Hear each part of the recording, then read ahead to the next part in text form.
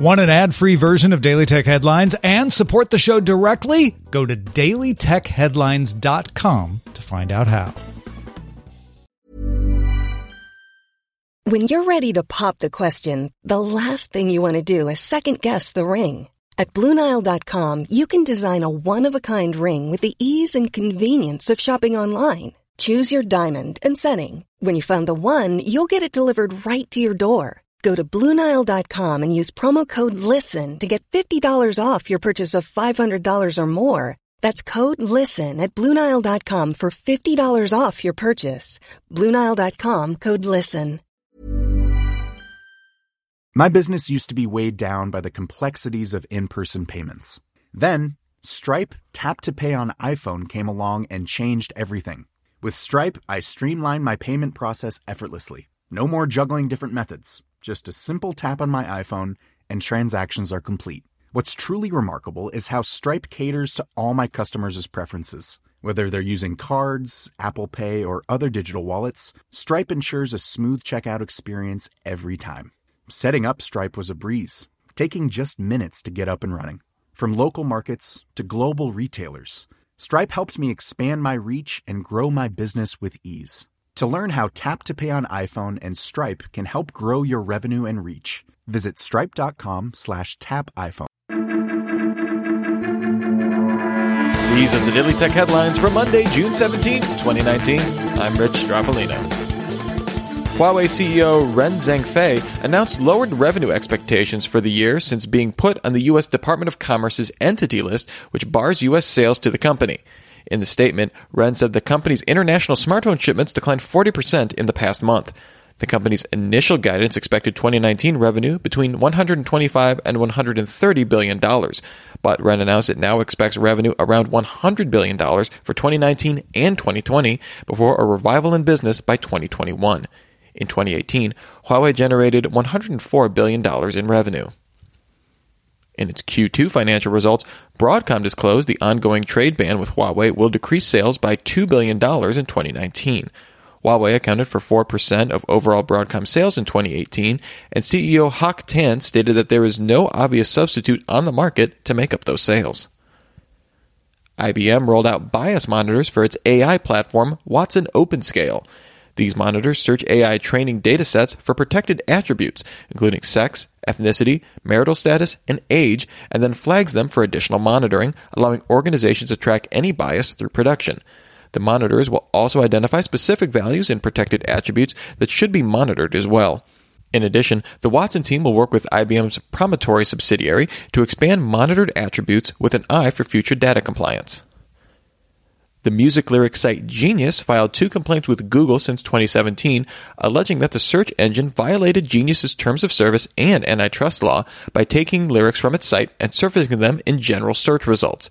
Genius claims it uses a watermarking system in lyrics using curled and straight apostrophes in a set sequence within a song that's spelled out red-handed in Morse code. Genius found Google copied this sequence in 100 lyric searches. In a statement, Google said it licenses this information that surfaces in information panels from partners and would terminate agreements with any that were not upholding good practices. Genius does not hold a copyright on any of the lyrics on its site, so it's unclear how any legal action on this complaint would proceed. The site for Amazon's Instagram competitor, Amazon Spark, has been shut down. Spark originally launched in 2017 and provided Prime members with a feed of shoppable images and stories. The URL for Spark now redirects to a new Founded on Amazon site, which resembles the existing Interesting Finds page. The New York Times reports that the United States Cyber Command has stepped up digital incursions into Russia's power grid, according to interviews with current and former government officials. According to sources, the U.S. implanted reconnaissance probes into the control systems of the Russian power grid since at least 2012. Under broader powers granted to the USCC by Congress and presidential memoranda, the agency is now authorized to take more aggressive action without the need for direct presidential approval. The move is reportedly a response to Russian interference in the U.S. 2016 presidential election and as a deterrent to any interference in the 2020 election. There is no evidence that cyber attacks by either the U.S. or Russia have shut off the power grid in either country. Walmart began rolling out Delivery Unlimited, a delivery subscription that costs $98 annually or $12.95 a month. Customers can order through Walmart Grocery and select a delivery window. Walmart previously offered online ordering with either a flat $9.99 delivery fee or free in-store pickup. The transport app Citymapper announced the shutdown of Ride, its hybrid bus and taxi service.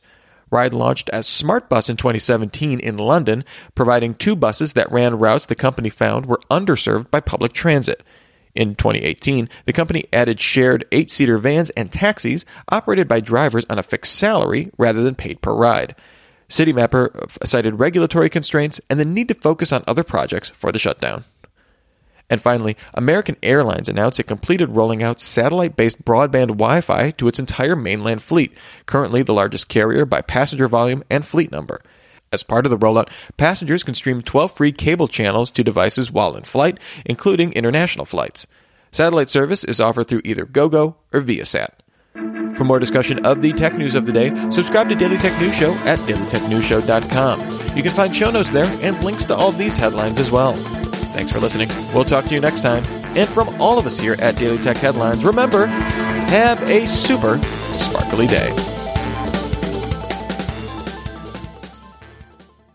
My business used to be weighed down by the complexities of in-person payments. Then, Stripe Tap to Pay on iPhone came along and changed everything.